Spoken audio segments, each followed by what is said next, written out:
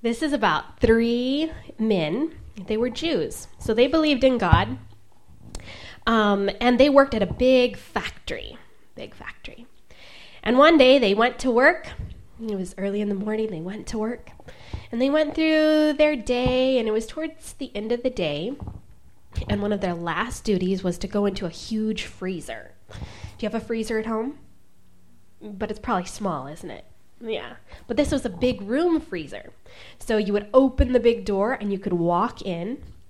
And as they were in there, they were doing what they needed to do in there. And all of a sudden, what do you think happened? The door shut. And they went over to the door and they tried to open it. And it wouldn't open. Now, they thought, it's okay.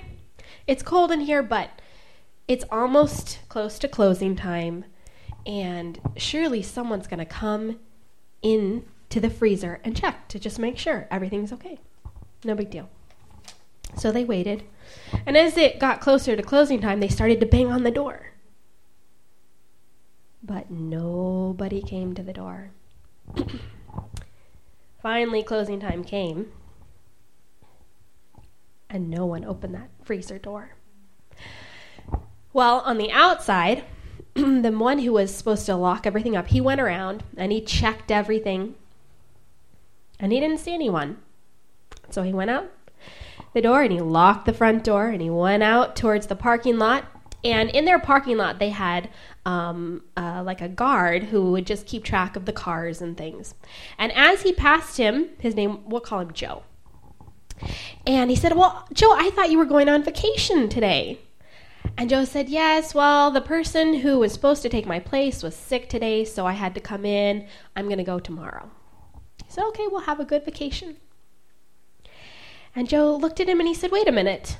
Are you sure everyone is out of the factory? And the man, he said, well, yes, I checked. No one's in the factory.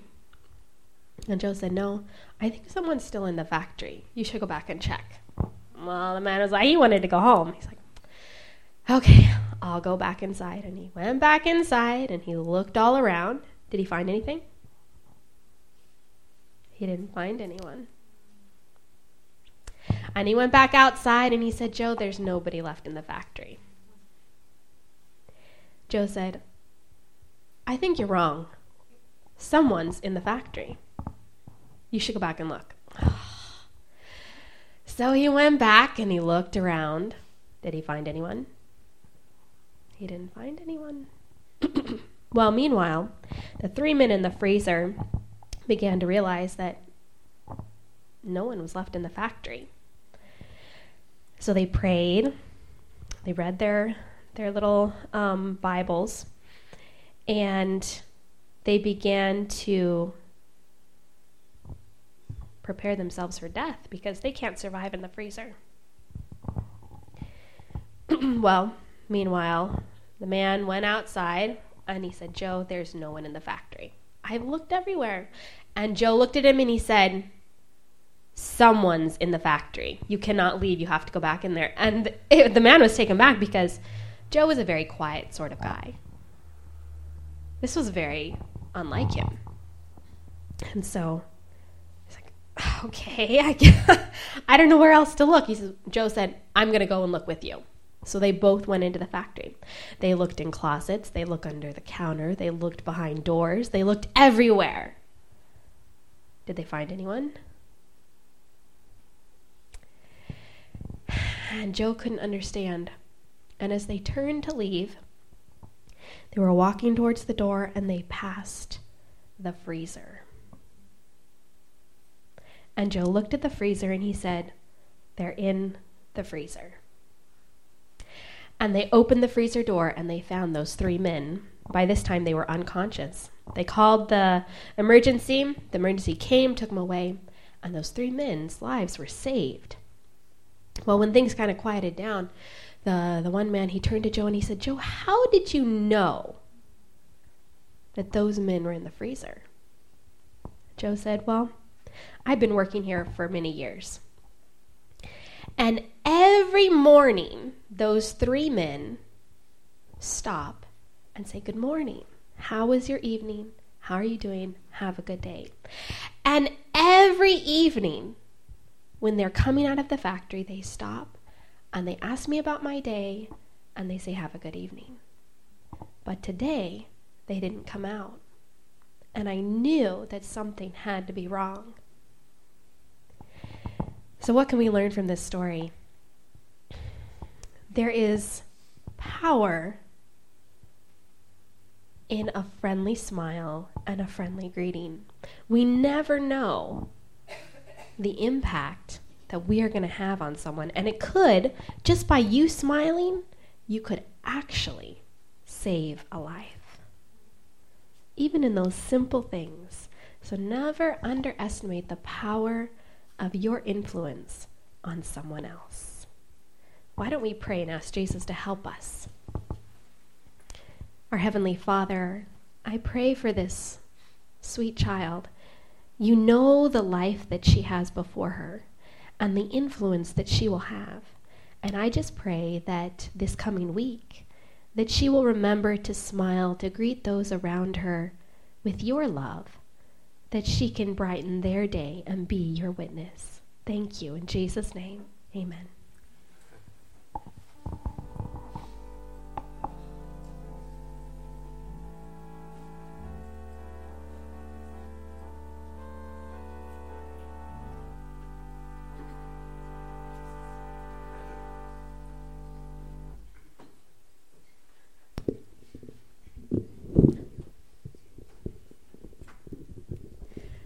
We go from one thing to the next.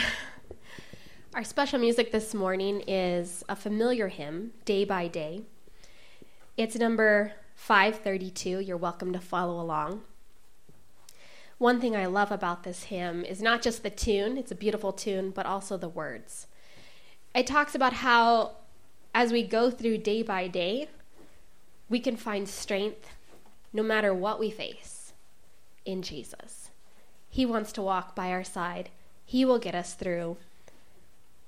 Verse 1 says, lovingly, it's part of pain and pleasure, mingling toil with peace and rest. Jesus doesn't just leave us to sorrow and hardship, but he gives us that joy, that peace, and that rest along the journey. And may we continually find that day by day.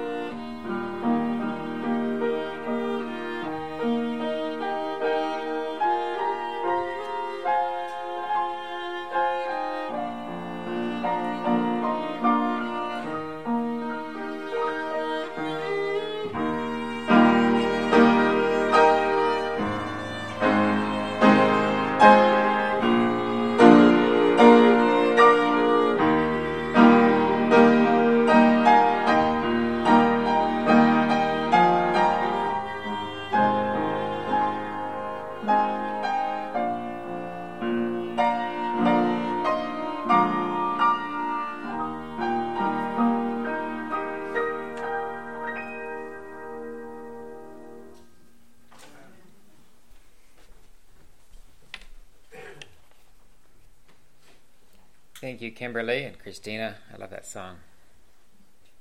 After a story like that, I don't know that we need a sermon. Yeah.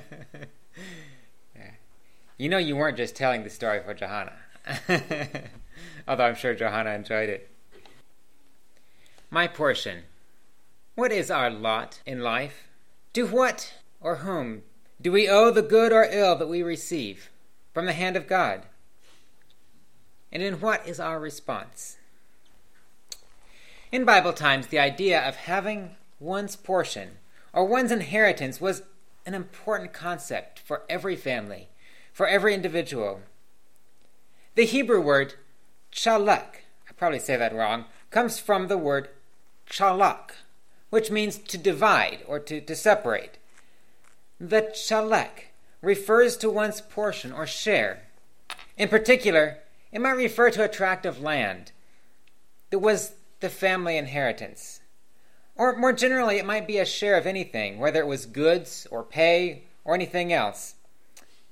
But at any rate, one's portion, one's chalak, has a lot to do with one's lot in life. After Jacob's uncle Laban had cheated him time and time again, it was time for him to return to the land of Canaan with his wives and his possessions that he had gotten in Laban's house. At that time, Rachel and Leah, Jacob's wives, asked him, "Is there yet any portion, any chalak, any inheritance in our father's house? Our father has cheated us so many times, let's just be gone." We've been studying in Sabbath school the book of Job. And in Job 31, verse 1, Job asks, "What portion of God is there from above? And what inheritance of the Almighty from on high?" But if anyone had reason to wonder about their portion, their inheritance, their lot in life, it would have to be David. As he fled from the hand of King Saul, he had no place of rest in all the land of Israel. And so, in desperation, he fled to the land of the Philistines. And in that land, he was given a small village, the town of Ziklag, where he settled his wives and his families and the families of his men. From there, he went out to fight the common enemies of Israel and the Philistines. But on his return from battle, not too many months later, what a heart-sinking discovery he made. As David and his men crested the last hill, rounded the last bend on their journey back home to Ziklag to see their wives and their little ones, what a grim sight met their eyes. For there where the town of Ziklag had been lay only smoldering ruins. Their wives, their children, were nowhere to be found. Gone! Clearly, undoubtedly taken captive by the Amalekites. We read this story in 1 Samuel chapter 30, and turn there with me in your Bibles, if you will. 1 Samuel chapter 30, and we'll be spending most of our time here in this story. We'll go from verse to verse a little bit. But 1 Samuel chapter 30. Now it happened, when David and his men came to Ziklag on the third day, that the Amalekites had invaded the south, and Ziklag, attacked Ziklag and burned it with fire, and had taken captive the women and those who were there, from small to great. They did not kill anyone, but carried them away, and went their way. But you know, in those days, to be carried away as a captive was often a fate worse than death, and David knew that, and his men knew that. So David and his men came to the city, and there it was, burned with fire, and their wives and their sons and their daughters had been taken captive. Then David and the people who were with them lifted up their voices and wept, till they had no more power to weep. You know, friends, I look around this room and I think, and I know each one of you. There is not one here who has not suffered some kind of loss. When we suffer a loss, I'm not talking about losing a penny on the sidewalk, okay? I mean, we don't have grief over that. But when we suffer real loss, the loss of a loved one, the loss of a family member, Sometimes perhaps the loss of a job, the lesser things, loss of material things, but especially the loss of another person. We go through this process that we call grief.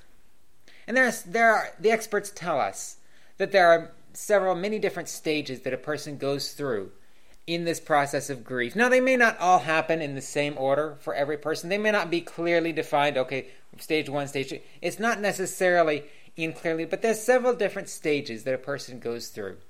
Our family is experiencing this.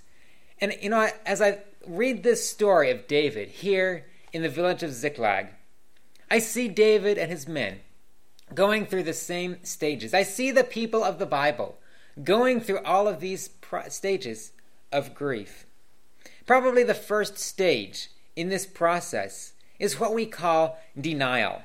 No, it didn't really happen. The diagnosis is wrong. It wasn't him. He didn't die. He doesn't have cancer. It's something else. But in this story, of course, the story of David and his men, there's very little room for denial. When they came over that hill, they saw the village smoking. They saw nothing but ruins.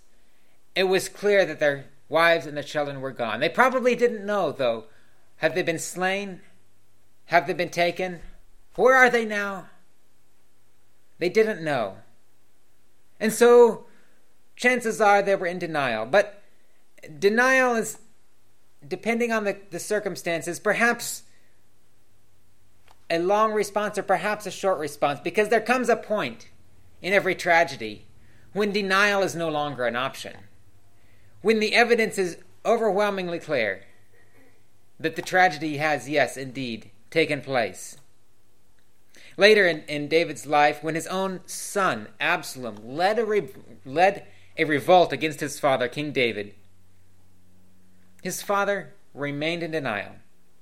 Even though he had to flee the capital, even though he had to send the nation's armies in pursuit of his son to retake the kingdom, when he finally hears the news, King David, your honor, your armies have been victorious, and your son has been slain. The revolt is over. Instead of congratulating his armies, he goes to his room, hides his face, and cries uncontrollably, "Oh, my son Absalom, my son Absalom, would God I had died for thee, O Absalom, my son, my son." Yes, denial is a very common, and in some ways, for a time at least, appropriate response to grief. But the Bible gives us an answer to this response. I want to ask ourselves, are we being honest with ourselves? Can we be honest with ourselves? Do I admit to reality? Am I willing to accept my portion? My portion, whatever that lot may be, am I willing to accept it? Probably the second natural response in the process of grief is a response of anger. Now, I say natural response because anger is a natural response to any time we feel an injustice, any time we feel that there's wrong, there's something that's out of place. Anger gives us the courage, it galvanizes our determination to right the wrong, to set the record straight, to set the wrong right. But a lot of times when we experience loss, that anger gets directed at those that are closest to us. Because we feel this injustice and we don't know how to release that anger. We don't know how to release that, and so it gets directed at those closest to us, or perhaps to those in authority, or perhaps to God himself. God, why did you allow this to happen? Why didn't you, etc., etc. Now in this story of David and Ziklag, we find this very clearly played out. And now David was greatly distressed. In verse 6, 1 Samuel 30 and verse 6, David was greatly distressed, for the people spoke of stoning him, because the soul of all the people was grieved, every man for his sons and his daughters. But David strengthened himself in the Lord, his God. Notice here, David's men are ready. They are so angry Now, who should they be angry at? They should be angry at the Amalekites, right? But no, they're angry at their leader because he is the one closest to them at that moment. And they're ready to stone David. For what? I don't know. What could David have done? But they're ready to stone their leader. But you know what David does? Instead of falling into a hole of depression, he has nowhere to go. His men are turned against him. His wives are gone. His children are gone. But there's one place that he can go, and it's the same place that you and I can go. He goes directly to the Lord. He goes to the priest of the Lord. It says, bring the ephod here. In verse 7. And they brought the ephod to David. And David inquired of the Lord in verse 8. Shall I pursue this troop? Shall I overtake them? And the Lord answered, pursue, and you will surely overtake them, and without fail recover all.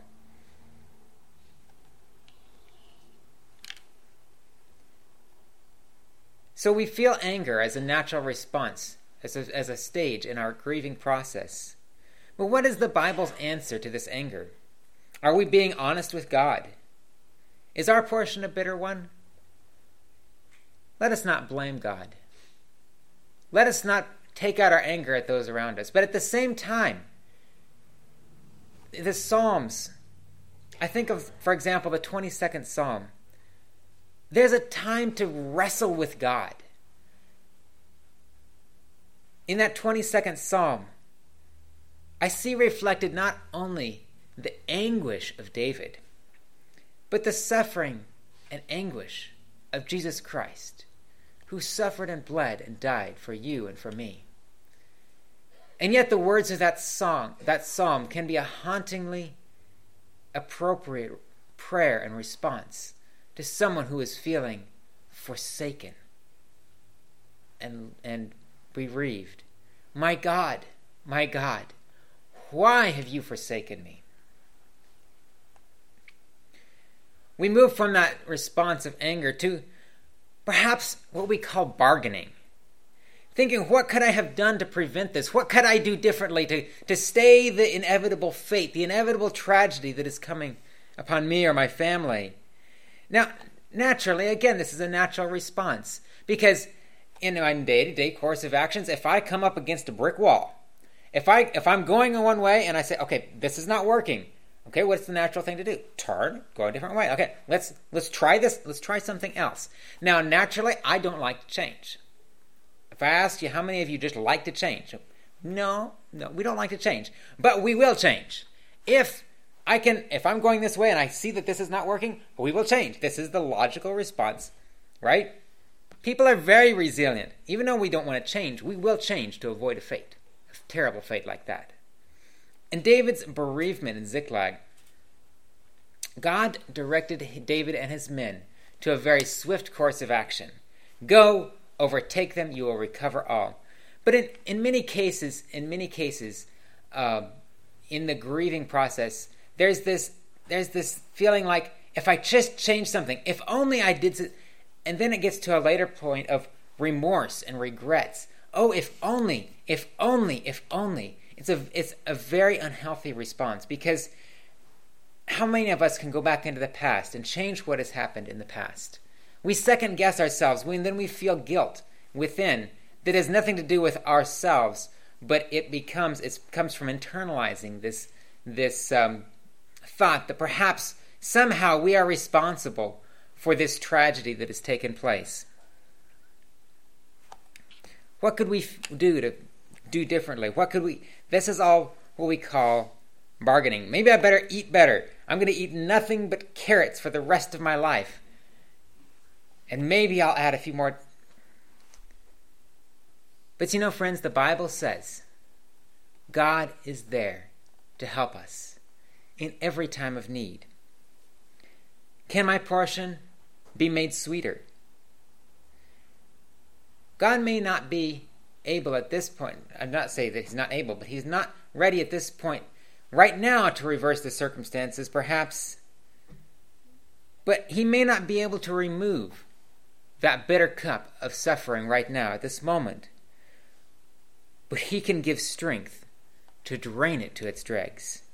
In the comfort of knowing the one who in infinite love has trodden that path of suffering before. We were talking in Sabbath school about the difference between sympathy and empathy.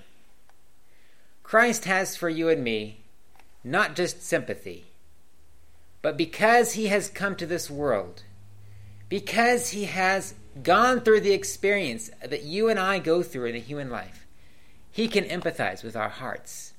He can say truly, not facetiously, but truly, I know your pain. I know what you're going through. I feel it too. I felt it on the cross.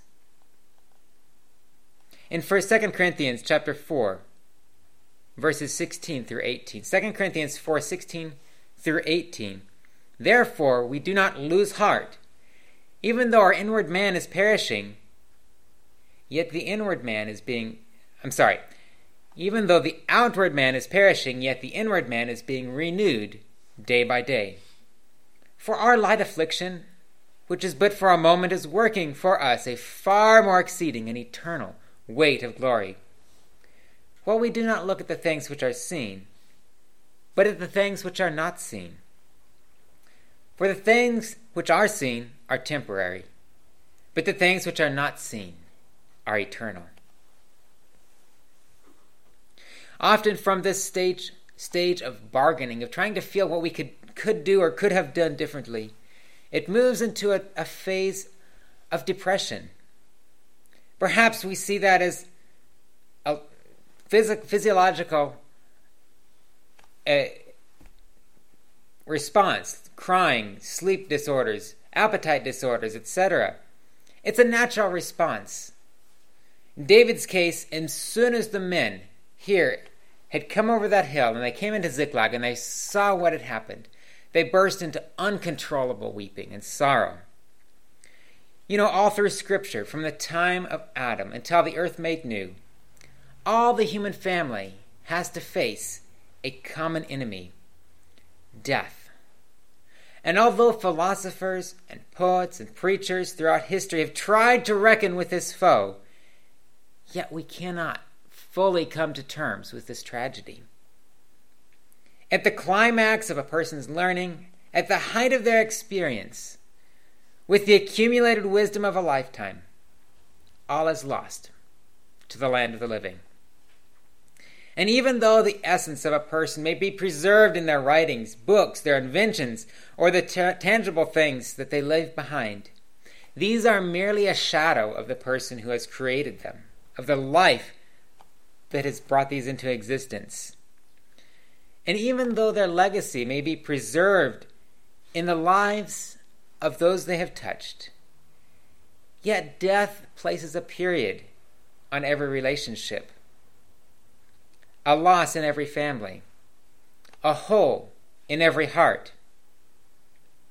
But you know, friends, as I open my Bible, the most beautiful Psalms in all of Scripture were written through the tears of depression.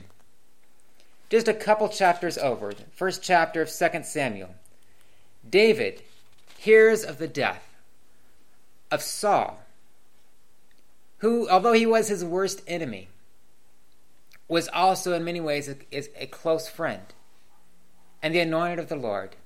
Not only Saul, but David's friend who was closer than a brother, his own friend Jonathan, together had died in battle.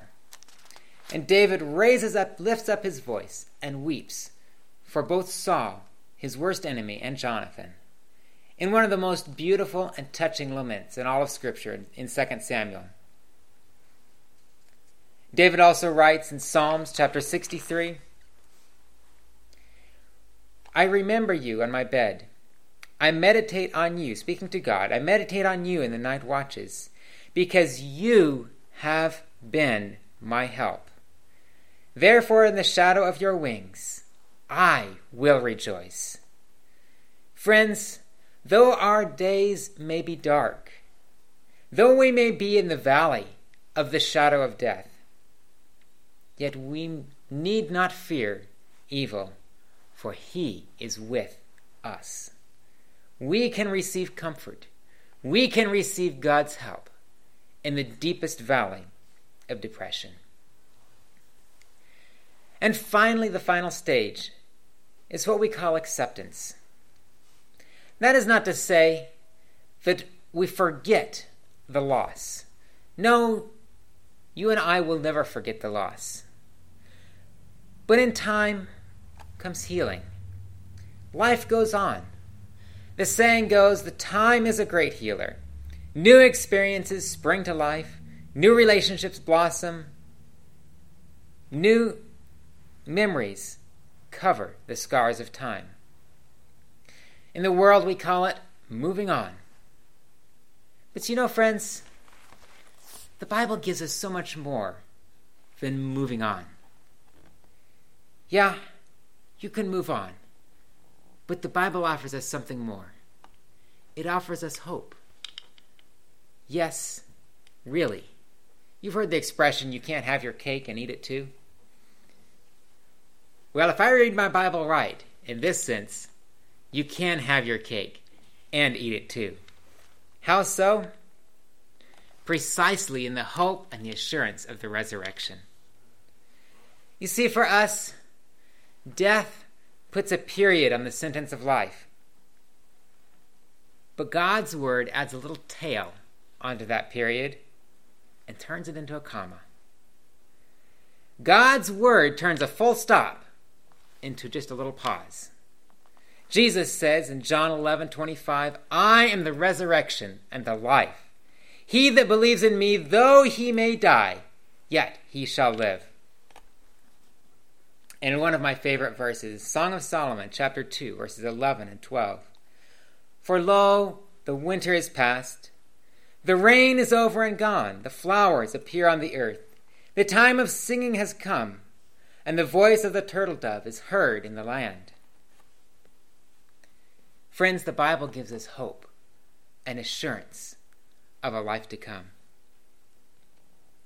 But let's go back to the story. In 1 Samuel chapter 30, we didn't finish the story. So David takes 600 men. He has inquired of the Lord. He takes these 600 men and he goes out. He sets out on a march. No, I think a march is the wrong word. He sets out on a dead run, going after the Amalekites. Okay? And that's all these emotions inside, right? Anger, you name it. I mean, they're going in the strength of the Lord. It's not in their own strength. They're going in the strength of the Lord and pursuing and chasing after and chasing after and chasing after. But guess what? After a little while, some of them get tired. And they end up leaving 200 people, 200 men of their 600-man army. They leave 200 men behind to sit with some of the luggage in the desert while the 400 pursue on and overtake the Amalekites. They have a battle. We don't know exactly how the battle goes, but they're victorious. It sounds like they just routed them just right there. They're victorious.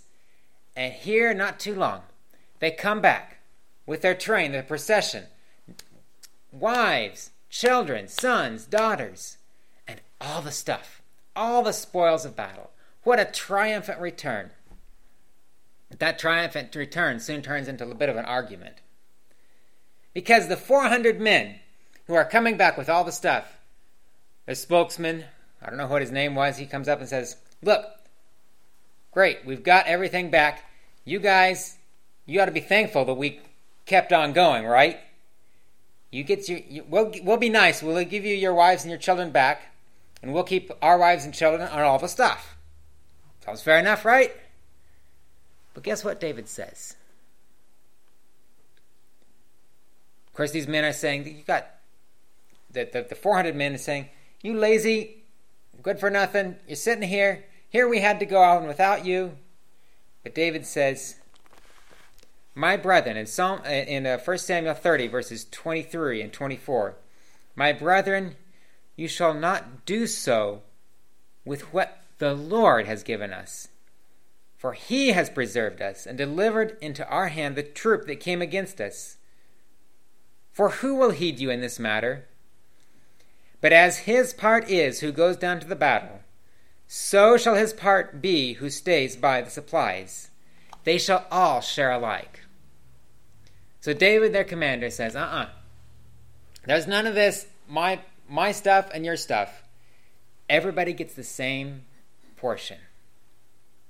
I like that word, his part. I looked that up in the Strong's Concordance. Other translations say his portion. It's that same word, chalek. Whoever, your inheritance, the inheritance of the ones, it's not the inheritance in this case, but the portion of the spoils, the portion of the ones who went into battle, the same as the portion of the ones who stayed behind. Friends, I take so much courage in this simple but wonderful ending to this story. Not only are all the women and families and children restored to David and his men, but so much more.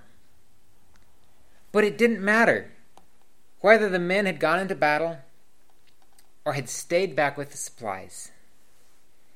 Each one had committed his heart to the project, and each one received his reward.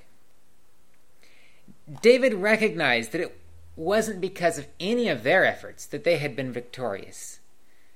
It was only because of the Lord. And in recognizing this, he demonstrated the Spirit of the Lord in sharing equally with all who had a part, regardless of the part they had played. Friends, you and I, along with all who have passed to their rest in the hope of Jesus' soon return, will, like these soldiers in David's small army, receive a portion.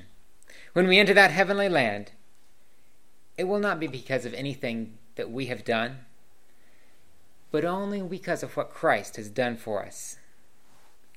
At his coming, we know that we who are alive and remain will be caught up together.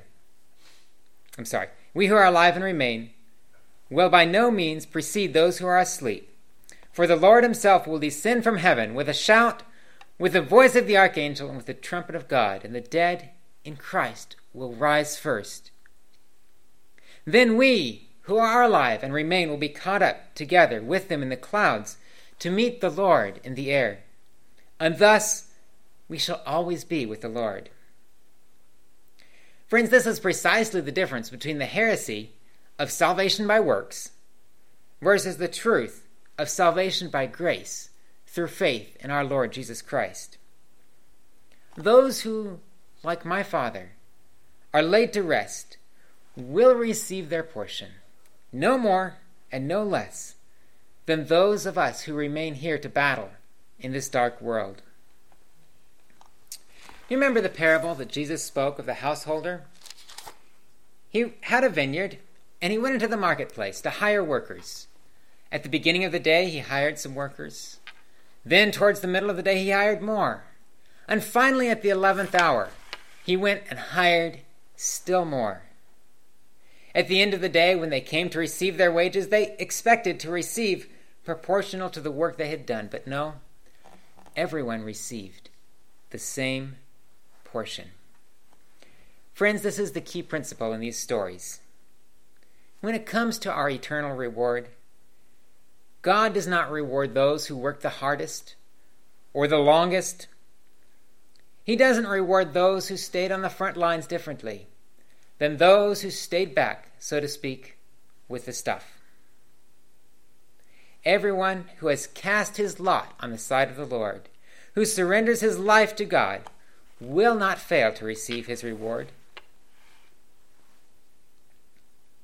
It is not only those who have passed on, or those who remain to the 11th hour to cast in their lot that I'm thinking of right now. I think, too, of so many of us here, and of those that I know who can't be here, who, for one reason or another, perhaps because of illness, infirmity, or because of their circumstances, they feel like they can do so little for the Lord. They feel as though while others are marching to the front lines, they're doing nothing but sitting back with the stuff. I felt like that from time to time. Perhaps you have too. But I think the heart of our Savior is reflected in those simple words of David. But as his part is who goes down to battle, so shall his part be who stays by the supplies. They shall all share alike. Friends, it may not be on a mountain height or over the stormy sea. It may not be on the battle's front. My Lord will have need of me.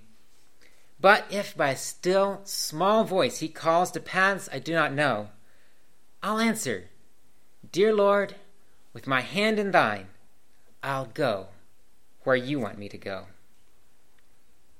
For his children, God has given so many countless promises. One of my favorites is in Psalm 73. Nevertheless, I am continually with you. You will hold me by my right hand. You will guide me with your counsel, and afterward receive me to glory. Whom have I in heaven but you? And there is none upon earth that I desire besides you. My flesh and my heart fail, but God is the strength of my heart and my portion forever. In Deuteronomy 32, verses 9 through 12, For the Lord's portion is his people. Jacob is the place of his inheritance. He found him in a desert land, in the wasteland, in a howling wilderness. He encircled him. He instructed him. He kept him as the apple of his eye. As an eagle stirs up its nest, hovers over its young, spreading its wings, taking them up, carrying them on its wings, so the Lord alone led him, and there was no foreign god with him. And one of my favorite passages in all of Scripture, Lamentations chapter 3, verses 22 through 26. Through the Lord's mercies we are not consumed, because his compassions fail not. They are new every morning.